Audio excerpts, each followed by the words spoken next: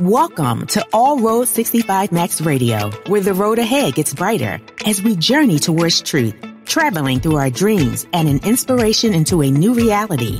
It's time, and your ticket is waiting. All Roads Lead 65 Max Radio with Pamela Henderson.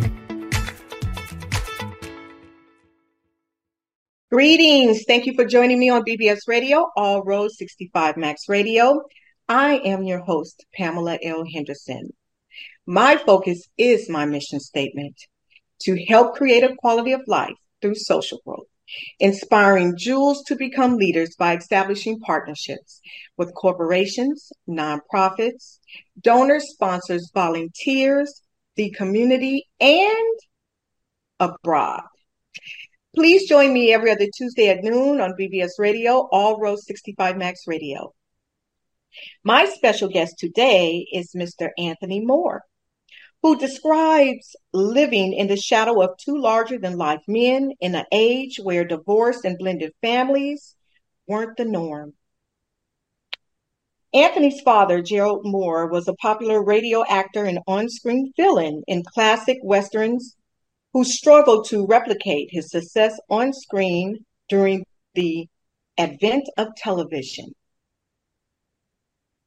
Good-looking, fun-loving, and passionate, Gerald Mohr was a man who lived large and loved large, regaled young Anthony with stories of Hollywood parties and beautiful women, and ultimately left Anthony and his mother for another woman.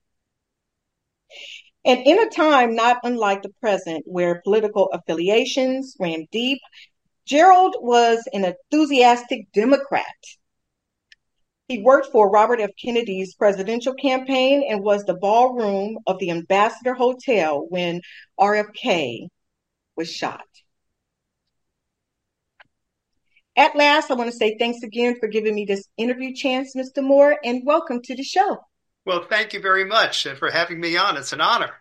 Yes, sir. Yeah. So we're going to get right to it. I have a bunch of questions, and I'm absolutely intrigued. And again, thank you so much. So tell me, in your opinion, what does it really mean for children of divorced parents to live their lives every other weekend? It takes a lot of adjustment. At the time, it's not easy because you literally are bouncing from one culture to the other. I mean, it's almost impossible to say that both homes are going to be the same. And in my case, both homes were not the same. They were polar opposites, which led me to write my book every other weekend. But, if you take the long view and look back, it actually can help you out because it exposes you to more than one culture. I mean, when we grow up with an intact family all the way through, you're in one household and that's what you're used to. And that really kind of sets you in your ways and for the most part into adulthood. But with two households, you're getting used to two different, as I said, cultures, ways of doing things, learning two different codes, two different patterns. And when you become an adult, that actually can be helpful. I became a Superior Court judge and still sit part-time. I retired a couple of years ago after 2 decades on the bench. But I'll tell you, looking back, it certainly helped prepare me because on the court, you see people from everywhere. I don't care, different stripes, different religions, races, creeds, cultures, beliefs, economic backgrounds, and having, grown up with two different, as I said, environments, this kind of helps you try to appreciate where people are coming from. So true. Yeah, I mean, I'm not going to say I'm grateful for it, but I could say now that I'm, a lot older into my dotage, if you will. Yeah, I can appreciate having the two exposures. But as a kid, it's not fun. I mean, if somebody said, would you do it again? I'm sure my answer would be no. Yes, I do agree because my parents divorced, 17 years they were together, and I was 12. And all away. I can remember is I rebelled. So here I am. I didn't quite understand because they never did discuss their issues. But what I just seen for myself, I wanted it to be better. And my expectations of my parents, it wasn't any excuses. So I just start doing little things like smoking cigarettes with my oldest sister. And I was a little rebellious in school. Hmm. But I did manage to get that part together because when I seen myself falling behind a little bit, I was like, oh no, that's not going to happen to me. Good for you. So I did get it together and everything. So that is so true. We kind of had a similar track, if you will. My folks split when I was 9, which isn't too far away from age 12. Like you, mine didn't tell me why. They just said sometimes people don't want to live together and we're not going to live together anymore. But nobody really sat me down and gave me the details until I was considerably older. And like you, Mm. my behavior in school fell off. I was great in the third grade when my folks were together. I still have the report card, and I was getting all Do A's. you? And then, yeah, and they had citizenship, and they had all sorts of categories under citizenship: deportment, enthusiasm, uh, behavior. You name it, they had it. At least 15 subcategories, and I was outstanding in all of them.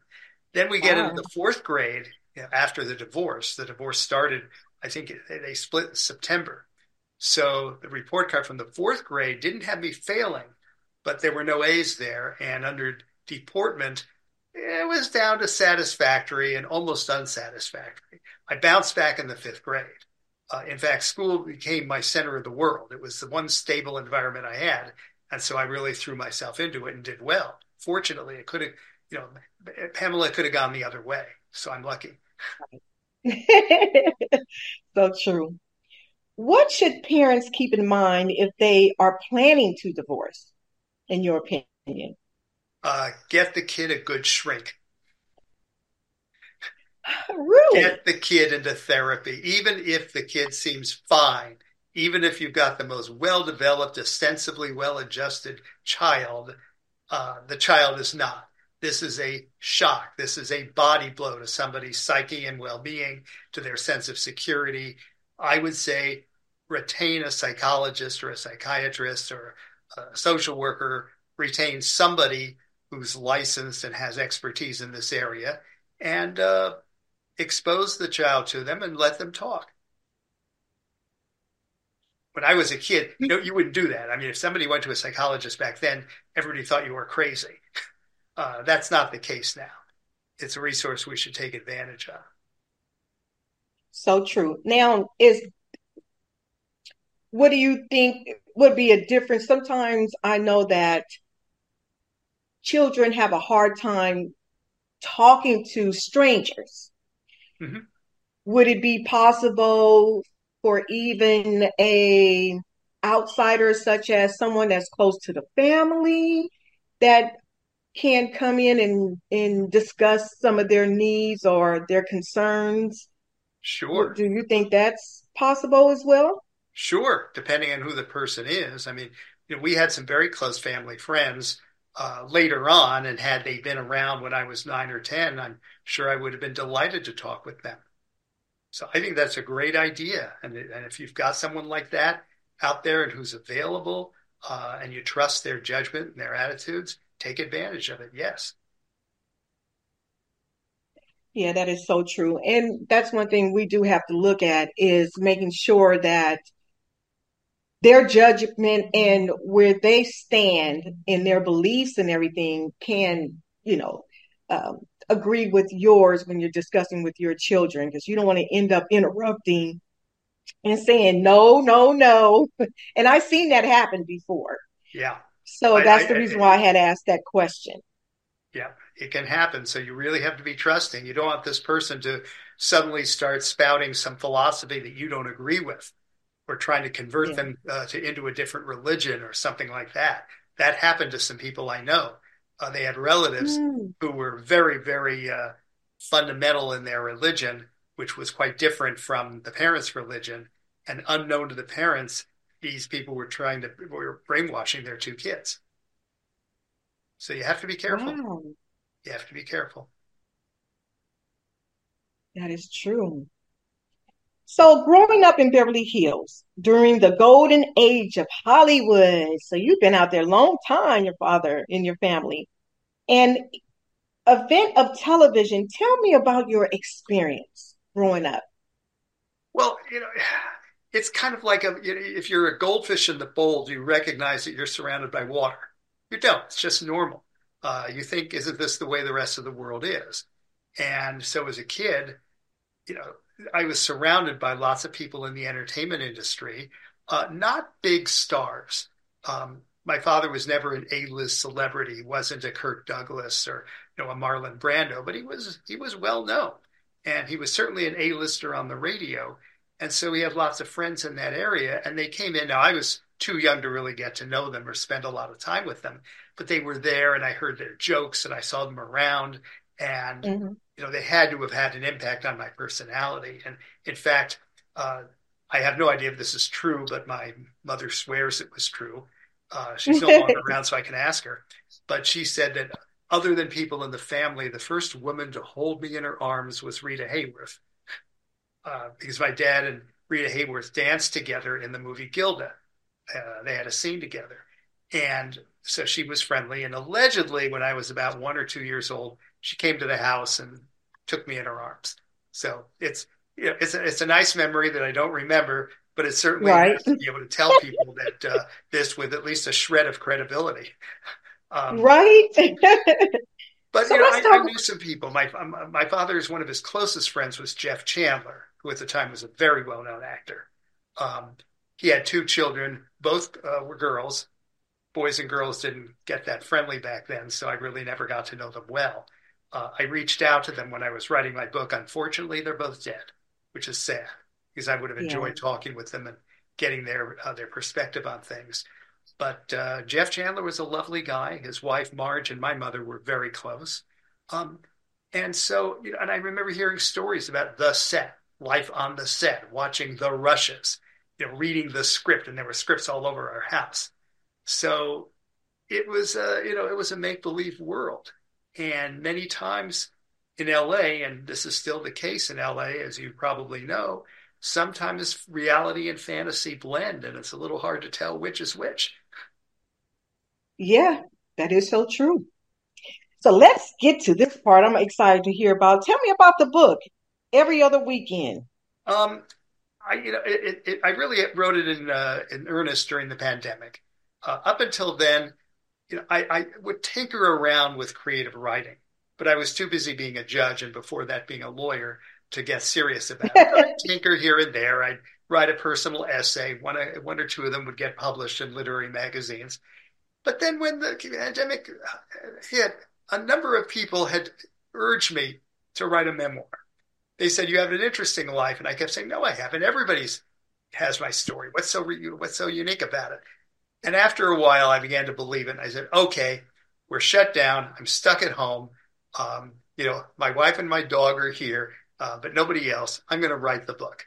And so I took some of the essays I had already written and published, put them together, tried to find a through line, and wrote about life with the two different fathers and what it was like shuttlecocking between one household and another, what it was like going to school first in the San Fernando Valley and then starting in the sixth grade, Beverly Hills, which, as we know, is a rather unique place. As one political operative here said, Beverly Hills is a small town that takes itself very seriously. And for better or for worse, they always have.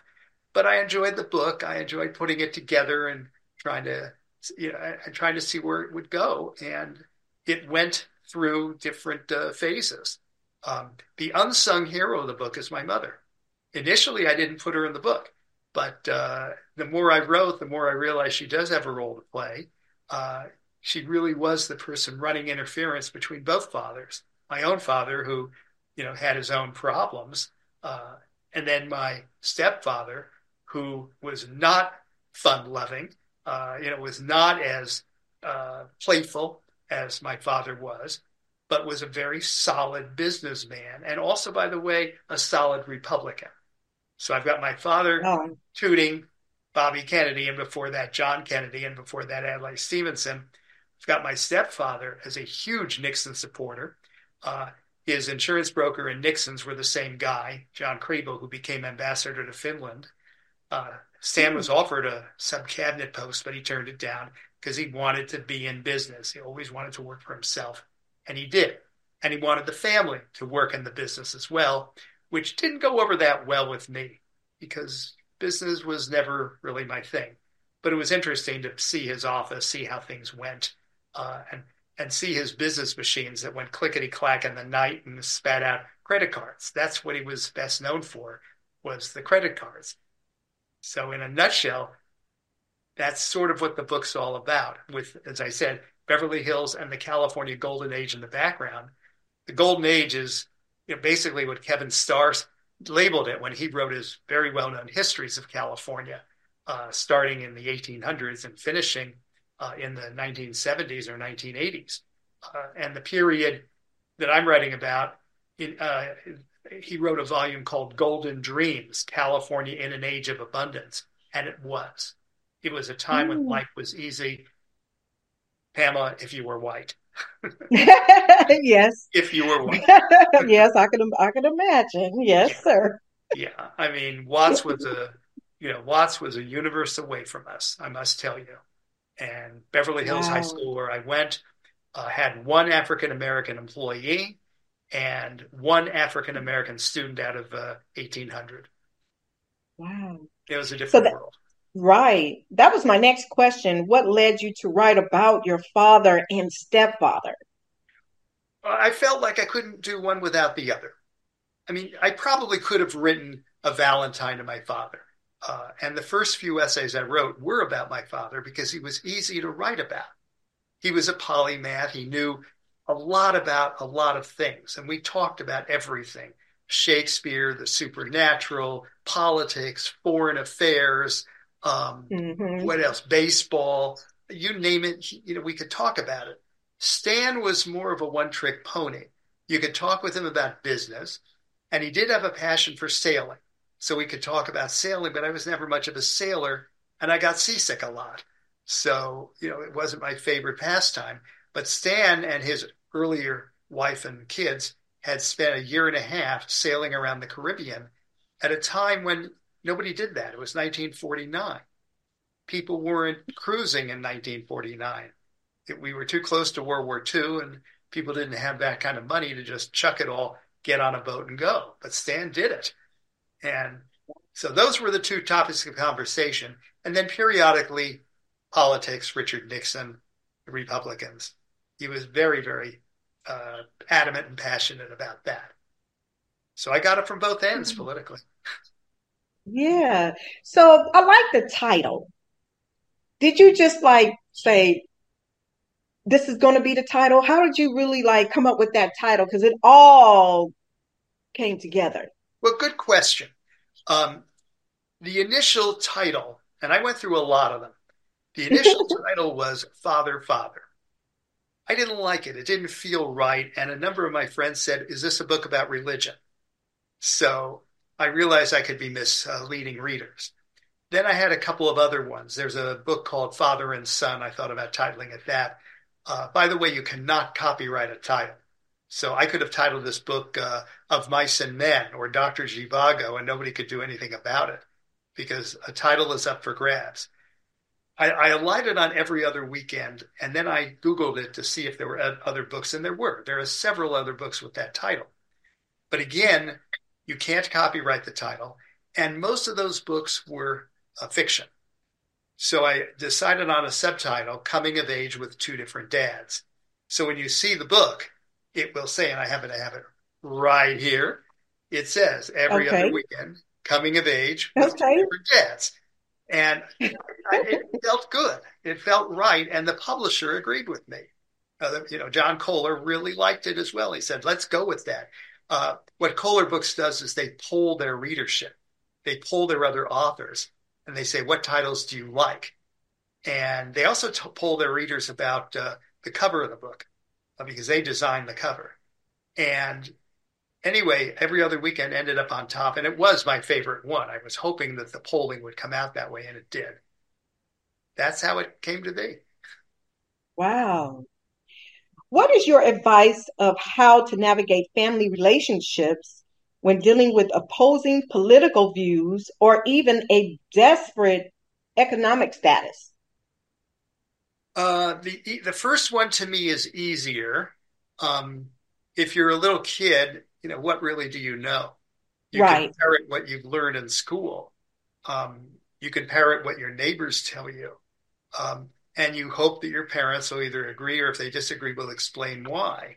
Um, I started parroting Richard Nixon to my father because, for 5 days a week and then for every other weekend, I'm hearing nothing more than Republican arguments.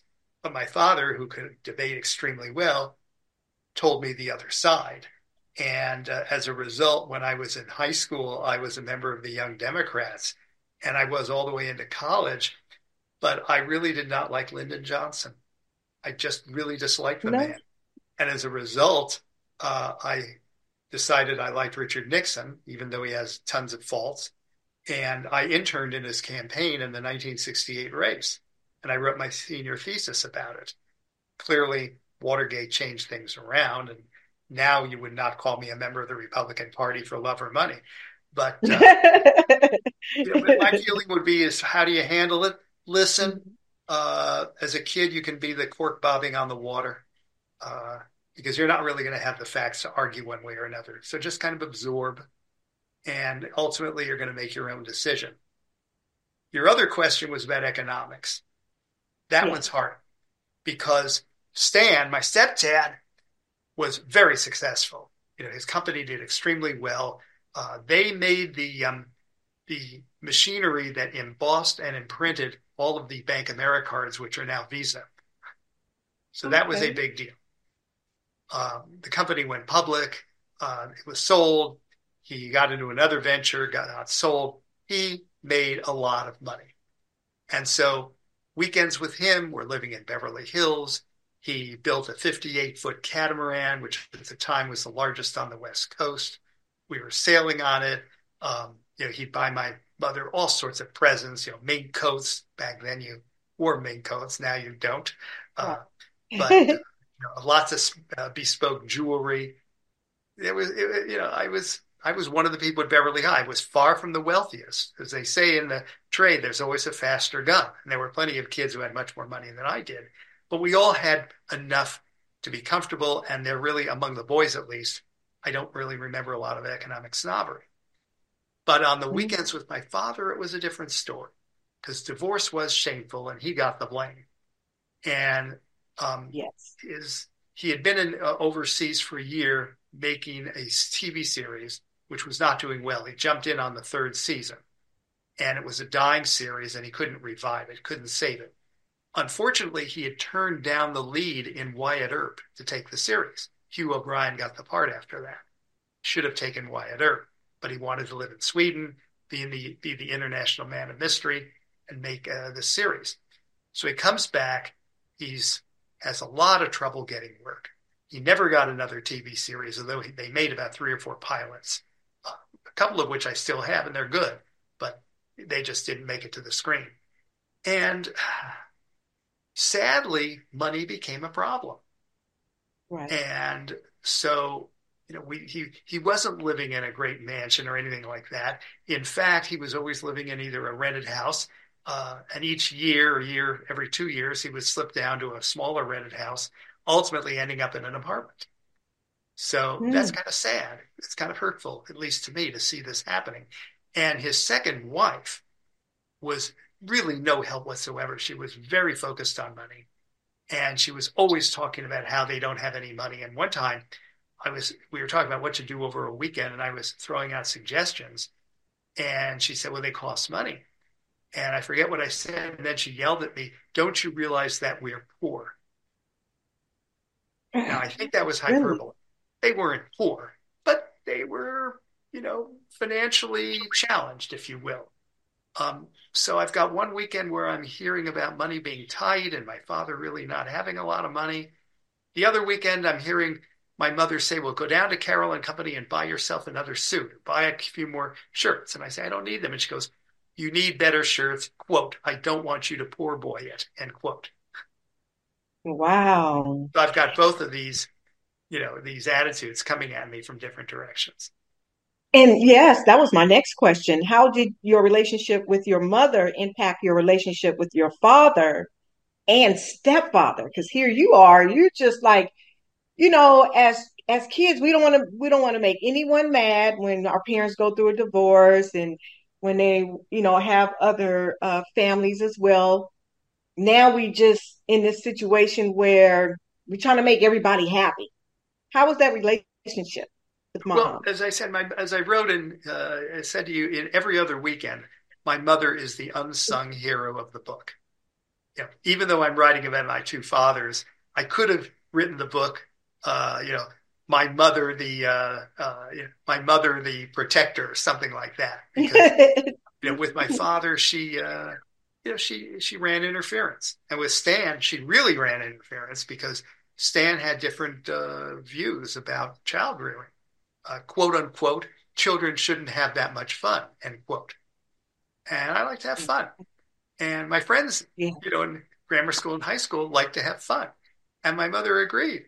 And so she would basically stop Stan sometimes if he wanted me to spend the whole weekend working at his plant.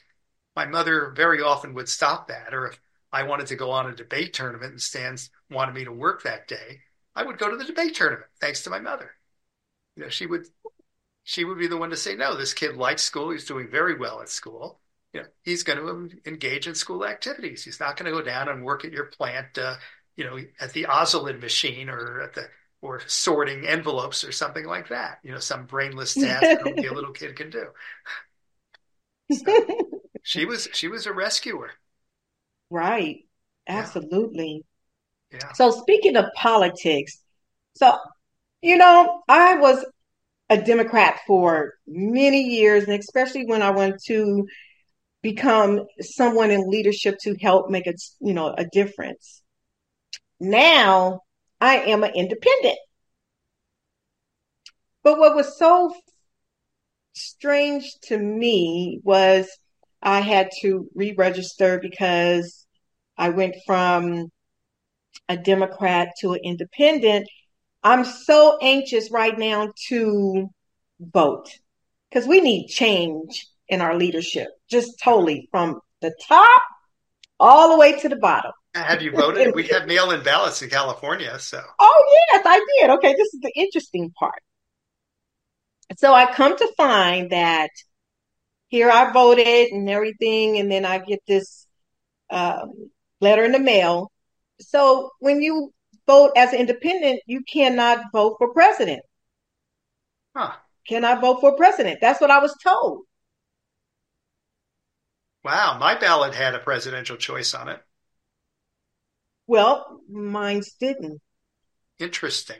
Interesting. Very interesting, right? Yeah. Let me preface what I'm going to say with one thing, because I still sit on the bench part-time. I'm subject to the Code of Judicial Ethics, which means I can't sit here and publicly express political beliefs. I have to be very careful Okay. about that. Okay. But I can say that I did re-register out of the Republican Party. And You did? yeah, I did not Okay. register as a Democrat, but I Right. registered out of the Republican Party for reasons that are obvious. Right. And but my ballot had a choice for president. Hmm.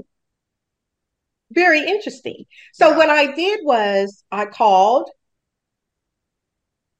and they had explained to me that being independent, you can't vote for presidency. You can vote for everything else, but not presidency. So I either had to vote Democrat or Republican. I wonder if you So would change to decline to state what you would have gotten as a ballot. I don't know, but it was very interesting. So I had to go back online. I had to re-register, and I end up having to vote Republican Okay. because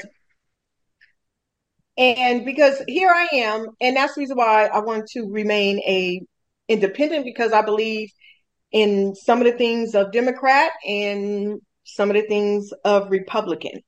Mm-hmm. But presidency right now, in my heart, totally needs a change because we do need someone that's going to concentrate on the United States, Mhm. not everywhere else. And I just wanted to speak about that a little bit. So Got it. I feel that is important. Yeah, I have to be careful with what I say here. What I will say is That's true. this is one of the most fraught election years that I've ever seen. I mean, other than you know, I've been around for every one of them, but the ones I've seen, and this may be the most fraught. Although I must tell you, starting around 1960, every election I would experience, not necessarily vote in because I couldn't vote until 68, but people would talk about how important and how crucial the election is and how meaningful it is and how, this Hmm. could really change the country. I heard that in 60, 64, 68, not so much in 72 or not so much in 76, certainly 1980, I heard it. And then again in 88, 92 for sure. And then Right. after that, every year, and especially 2004, 8, everybody says this is the election of the millennium. This is the election that will turn the country one way or the other. But I Right. tend to think this could be the real deal. Yeah, This one it could be the is. real deal. It is. It is. It's so much involved. And, everyone is just so disappointed of what's going on right now. We're focused because we want change. You got humanity crying. We want something different. And Yeah, so right now we got to fight for it. So I just wanted to talk about that. Okay, it's so getting back, huh? okay. Righto.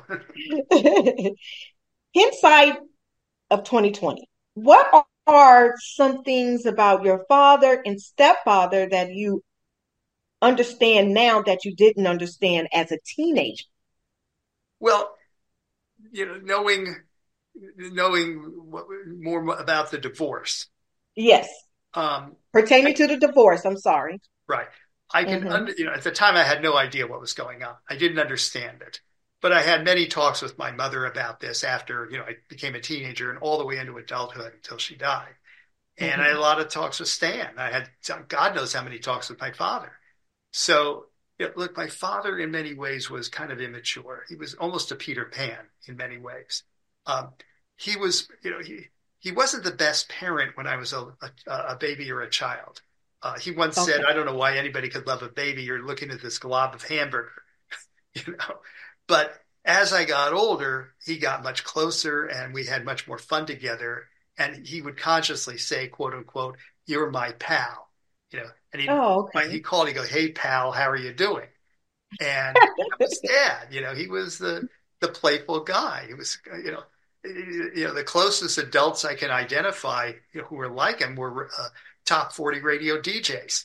you know, like Bill Balance or Bob Eubanks or Dave Hull on KRLA or these people, or Don Steele, these kind of quasi immature, gadabouts on the radio Right. would try to relate to teenagers. So my father was, very much a playful guy.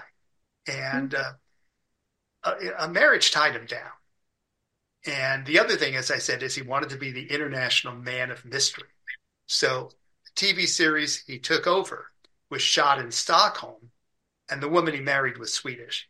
He meets the Swedish woman, and she knocks him off his feet, and there we go. So Right. I understand a lot more as to why the divorce happened now than I did back then. I'm not saying I agree with him. At one point, he wanted to move out from mine because that marriage was poisonous, and they argued all the time. It just degenerated. And when he said he was going to move out, I applauded him. I thought, that's great, get the hell out. But he didn't. He Right. moved out for a little period of time and then moved back in. From Stan's side, I can understand his divorce. His first wife was an alcoholic. I met her after that, and she was a very talented artist, but she was a piece of work. And I couldn't see the two of them together. I couldn't imagine the two of them together, knowing what I now know about them both. But I can imagine my mother with Stan very easily. And that was a storybook marriage. Wow. Yeah. Okay. What was the hardest chapter to write and the easiest chapter to write? Well, the easiest one was one called Radio in the Light. And that's the first chapter I wrote after Mom and Stan married because that was they were married in December of 58. 1959 was the idyllic year. My mother couldn't have been happier. She had been really miserable and scared while she was a divorcee. And, she was frightened. She was alone with a little kid. Finances were an issue. She didn't have a lot of money back then. And my father wasn't doing that well. This was after the divorce. And so he wasn't sending a lot of support money. And she was trying to make do. We were okay. We weren't, quote, poor, but she really kind of had to watch her nickels. And now suddenly along comes Stan. She was as happy as she could be. I had my older stepbrother, Skip. I always had wanted a sibling. Didn't want to be an only child. So in comes Skip, 5 years older. And Skip is California's, the quintessential California teenager. He looked the part. There were times he looked like James Dean. He sailed. He used to race boats, and he would always win. He had a 1946, Ford with an Oldsmobile engine in it, and he drag raced all over town. He had a girlfriend whose brother was a movie star, Troy Donahue, and Troy's sister was Skip's girlfriend, Eve, who was a lovely girl, and she and I actually got along extremely well. She was very supportive of me. Really, we had some lovely talks. And, as I said, my mother is overjoyed. Stan's as happy as a clam. And, and that's the chapter I really had fun writing. It just flowed out. The hardest chapter to write was the one called A Bowl of Jello. Stan, had his faults, and one of them was he was a disciplinarian, and he didn't hesitate from spanking.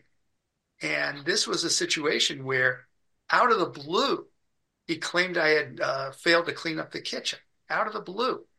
And the next thing I know, he was hitting me. And I got mad, and I hit back, and this turned into a genuine fight. And to this day, it's very hard to understand what drove him. It was sort of like, zero to bully in 60 seconds or less. And that chapter was very hard. I wrote it several times. I'm still not sure I got it right. But that was the hardest chapter to write. Right. And it was the saddest. I mean, that one I really had to, kind of keep a Kleenex box on hand as I wrote along. Yeah. So here you are, you wrote your books. Did any family members or friends read the book before publication? They read the published essays, a number of the essays. I'd say about, I'd venture to say 40 or 50% of the book has been published in small literary journals. And every time an essay came out, I'd send it to the family. I don't know if they read it or not, but I'd send it along. And sometimes my stepbrother's wife would always read them. She would always call me or write and, comment on them. One of my nieces read them all and would comment on them. I'm not sure who else read them. Hard to say. My sister read them. My stepsister read them as well, or many of them. So after the book came out, everybody read it. And I got comments from everybody. Fortunately, they were positive comments. People really liked it. Nobody said, "Oh, you were wrong about this," or "How dare you write that sort of a thing." I always was afraid that somebody was going to say, how, you're wrong, or I'm offended the way you wrote this about me or about Stan or your father. That didn't happen. From my other side, from my father's side, his wife, second wife, died before the book came out. And she had two children who really didn't know me that well because they were much younger. One was 6 years younger, the other 4. So when my father met her in Sweden, if I'm 7 years old, one of them's 1 and one of them is 3. So we barely connected, but we connected a little more once I, got into college, if you will. I'm now in touch with them, and I really haven't spoken to them about the book. I don't know what they think about it. That's the harder issue, because they're not seeing their mother coming off in the best of ways. Are you there? Can you hear me? Yes, I can hear you. Okay. Can you hear me? Yes, I can now. Yes. Okay. There was an echo there for a minute. I didn't savage their mother. I wasn't, nasty, but I was candid. Candid about my feelings. When I met her, there was some instinct, call it a child's instinct. I wasn't that happy with her around the house when we were in Sweden. I just was. I didn't know why. I just wasn't that pleased that she was around. Um, Right. and when we left Sweden, I kept thinking, good, I'm never going to see her again. And then when she popped back into Los Angeles, I was not happy at all. And I Well, you did, see, you couldn't get rid of her.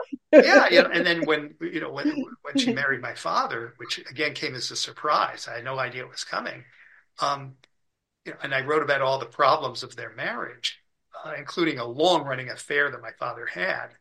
Um, I'm sure that hurt the two of them. I'm sure it did, but we really haven't discussed it. Right. But from So, Leslie and Skip's point of view, and from my cousin's point of view, and my niece's point of view, they loved the book. They were very happy I wrote it. so do you think when you're writing a book, you should have people to read it before it goes into publication, or it really doesn't matter? Because people tend to have you're going to have a naysayer and you're going to have some positiveness out of it. What Right. is your feeling behind that? Well, it's up to the author. There's really no one correct answer about this. I think you should have beta readers, however. Uh, I think you're making a mistake if you write something and say, boy, this is really ready to go, and then send it out Hmm. without having at least one person look at it. I had Hmm. several look at the book before it went. I did have a real editor look at it, a Right. professional editor. I had a fellow from a writing workshop take a look at a lot of the book, and both of them gave me a lot of, you know, criticism, a Feedback. lot of suggestions along the way. And then the publisher put an editor on it. The good news there is she didn't think there was much to edit. She said, I think this thing is almost ready to go. And I said, well, I'm not sure. And we went through it page by page. She might make one nit, I would Wow. make five or six. She'd say, okay, this one word we might change. I say, okay, but what about these other 20 words on the page? I don't like them anymore. I can do better, and I'd rewrite it. And that's how we went. But we went through the whole book that way. Yeah, I do agree with you. You also wrote the Firebird book and you received an award in 2023. Well, I Now, didn't this write it. I book, got an award. Yeah. yeah, you got an award. Okay, so Right. tell me about that because this book was a winner about divorce. And apparently, you had found this to be absolutely intriguing. Tell me about that book and why. Well, that's the same book. I mean, the Firebird, That's the same book? they Okay. awarded the first place to Every Other Weekend. It's the Firebird Award. They were very nice Oh, about okay. it. It's won other Okay. awards too. It won in memoir for the American Writing Awards. It's got honorable mentions in several other places. It got second place in the Royal Dragonfly Award. Uh, I Oh, think third okay. Good for place in the you. Bookfest Awards. So there are several of these. There are others I didn't win at all, but there are about eight or nine where I got at least honorable mention or finalist or ranked third, second, or a winner. So Wow. I'm happy about Congratulations. that. Yeah. Yeah. How many books have you written so far? Well, this is the only creative book I've written. But Okay. by the way, when we talk about these awards, they give you seals. See, this is the Royal Dragonfly. Absolutely. But I should put a Firebird one on there as well. But in any Okay. case, uh, you know, other books. Another judge and I wrote two legal textbooks, and Thomson Reuters, which is a big publisher, put those out. We update them every year. We since 2010. One's on civil Okay. trials and one's on personal injury litigation. So we can call them books, but they're textbooks. You're not going to want to sit down and tuck in one night and read them. You'll go to Absolutely. sleep. Yeah, that is so true. Yeah. Absolutely. So you plan on writing any more books or? Yeah, I'd like to. I'm torn Mhm. between two topics. Let me ask you what you think. Um, Okay. One would be writing about the California of the same time, the early 60s, late 50s. But I turn the lens out to the community. It wouldn't be about the family. It would be just about what it's like to grow up here and what people were doing and where we went and how we played or whatever. That would be, and what the attitudes were like. The other one would be what's it like to be a judge? That one, many judges have Hmm. written books like that. Many are boring because they say, I tried a car accident case. I tried a trip and fall. I tried a drunk driving case. Golly willikers. And this can bore a reader. Um, Judging is fun. I love it. But, to the outside reader, it's not like being a CIA operative. You're sitting there going, I listened to this. I opened the book. I researched the law. I wrote a brief. I wrote an opinion. That can be really dull. So if I write it, it's more kind of like what goes through your mind. How do you make these decisions? So I'm not sure, but those are the two I'm toying with. Any thoughts one way or the other? Well, I do like what it's like to be a judge. You know why? Because a judge role is so important to society. And a lot of times it's always good to communicate what's going on with you or that person that is a judge. Mm-hmm. So we can have a better understanding when we are in trouble. We have to stand in front of him instead of being judgmental, Yeah. because everyone thinks that a judge is supposed to have a lot of understanding and compromising, not realizing or understanding that, a judge position is to make the right decision on the best of the information that's received. Right. So Well, I'm going good. to go with that one. Okay. Well, that's your good. My wife agrees with you. Okay. Yes. There we are. It's There hard we to are. say. I've put the question to several groups, audiences in bookstores where I've done readings, and Okay. it comes out dead even. The last Oh, bookstore does it? reading I did was almost everybody wanted me to write the one about LA back in the day. But when you Okay. tally up all the votes, it's coming out even. So I'm just sort of like, I'll write a chapter in one, I'll write a chapter in the other, and And I'm the just kind other. of going back and forth. And I'm going to just kind of, I don't know, eventually get out my Ouija board and make the call. That's right. That's right. Yeah. Okay. Did you ever consider a career in entertainment like your father or becoming an entrepreneur like your stepfather? Oh, when I was about 4 years old, my neighbor and I played office. So if you want to say I considered it, I did, but very quickly I decided business was not for me. So I was never serious about it. Although when I practiced law, I was for a long time a solo practitioner, and that's running a business. It's a profession, but there is the business of law.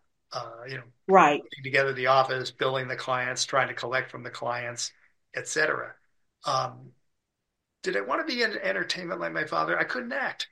Um, when he was doing his series, I asked to be in it. I was 7 at the time.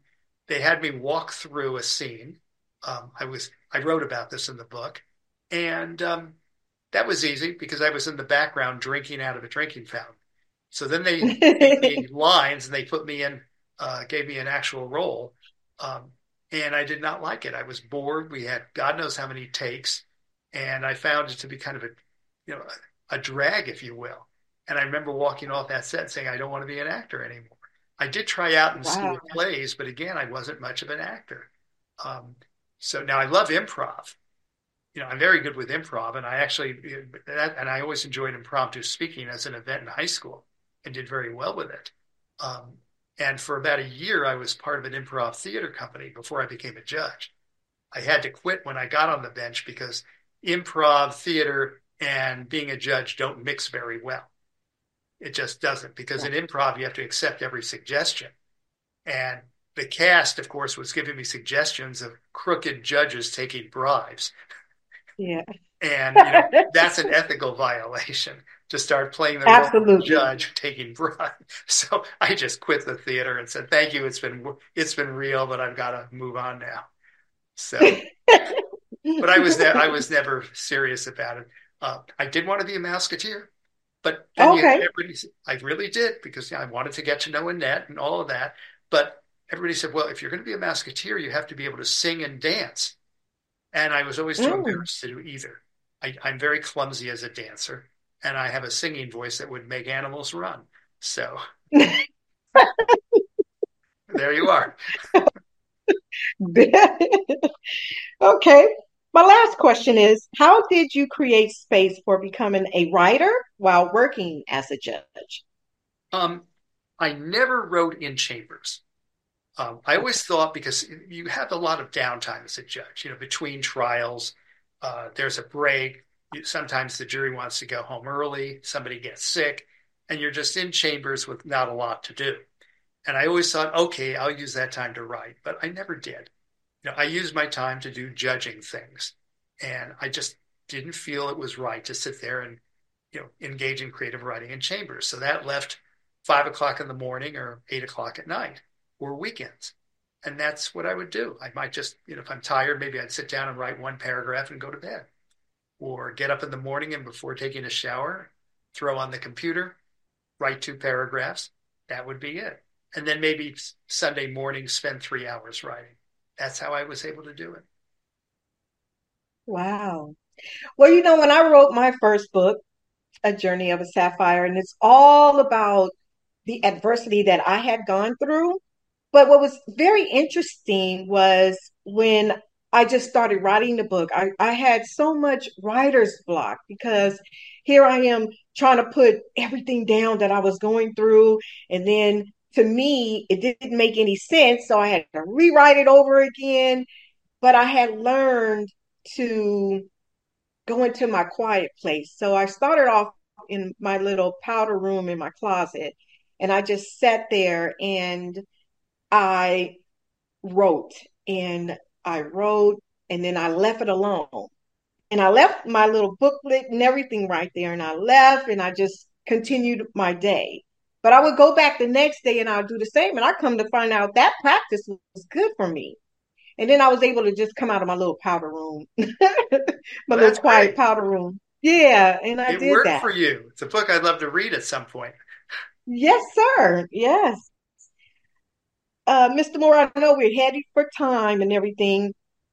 It has been a pleasure having you on my show. Do you have any last minute comments you would like to say? Other than everybody go out and buy my book. But Well, tell us where to buy your book and you how can to purchase your book. Amazon, Barnes and Noble, IndieBound, Thrift Books, any of these online sellers have it. There are some bookstores in LA that carry it. If you just want to borrow it and read it, the Beverly Hills Library has it. I forget where else, but it's available. The best thing to do is just get it on Amazon. You can get softcover or Kindle or hardcover. I wouldn't recommend hardcover. I just prefer soft. It looks a lot better. But it's certainly available. And other than that, final comments. Pamela, I want to thank you very much. It's been a pleasure to talk with you. I'm really happy we had this chance. Absolutely. So when I go to look for your book, I'm going to go to Amazon and I'm going to search Anthony Mohr one weekend at a time, or what's the name of the Every other book weekend. again? Plug in Every my other name, weekend. Anthony Mohr, Thank every you. other weekend. It should pop right up. Okay, good, good. Okay, thank you for that. Well, readers, I have reached my destination. As always, I leave you with this quote. Weekends don't account unless you spend them doing something completely pointless. Bill Watterson. Have a beautiful day. Thank you Nice. so much. Until next time, please join me again. Thank you again. Cheers. Thank you for listening to All Roads 65 Max Radio with Pamela Henderson. Join us every other week on Tuesdays, 11 a.m. Pacific Time, 2 p.m. Eastern Time on BBS Radio Station 1. And please visit allroads65max.org and become a volunteer or sponsor and be the change you want to see in this world. With your help, we can make a difference in our society and uplift those who so desperately need our help. Thank you for tuning in.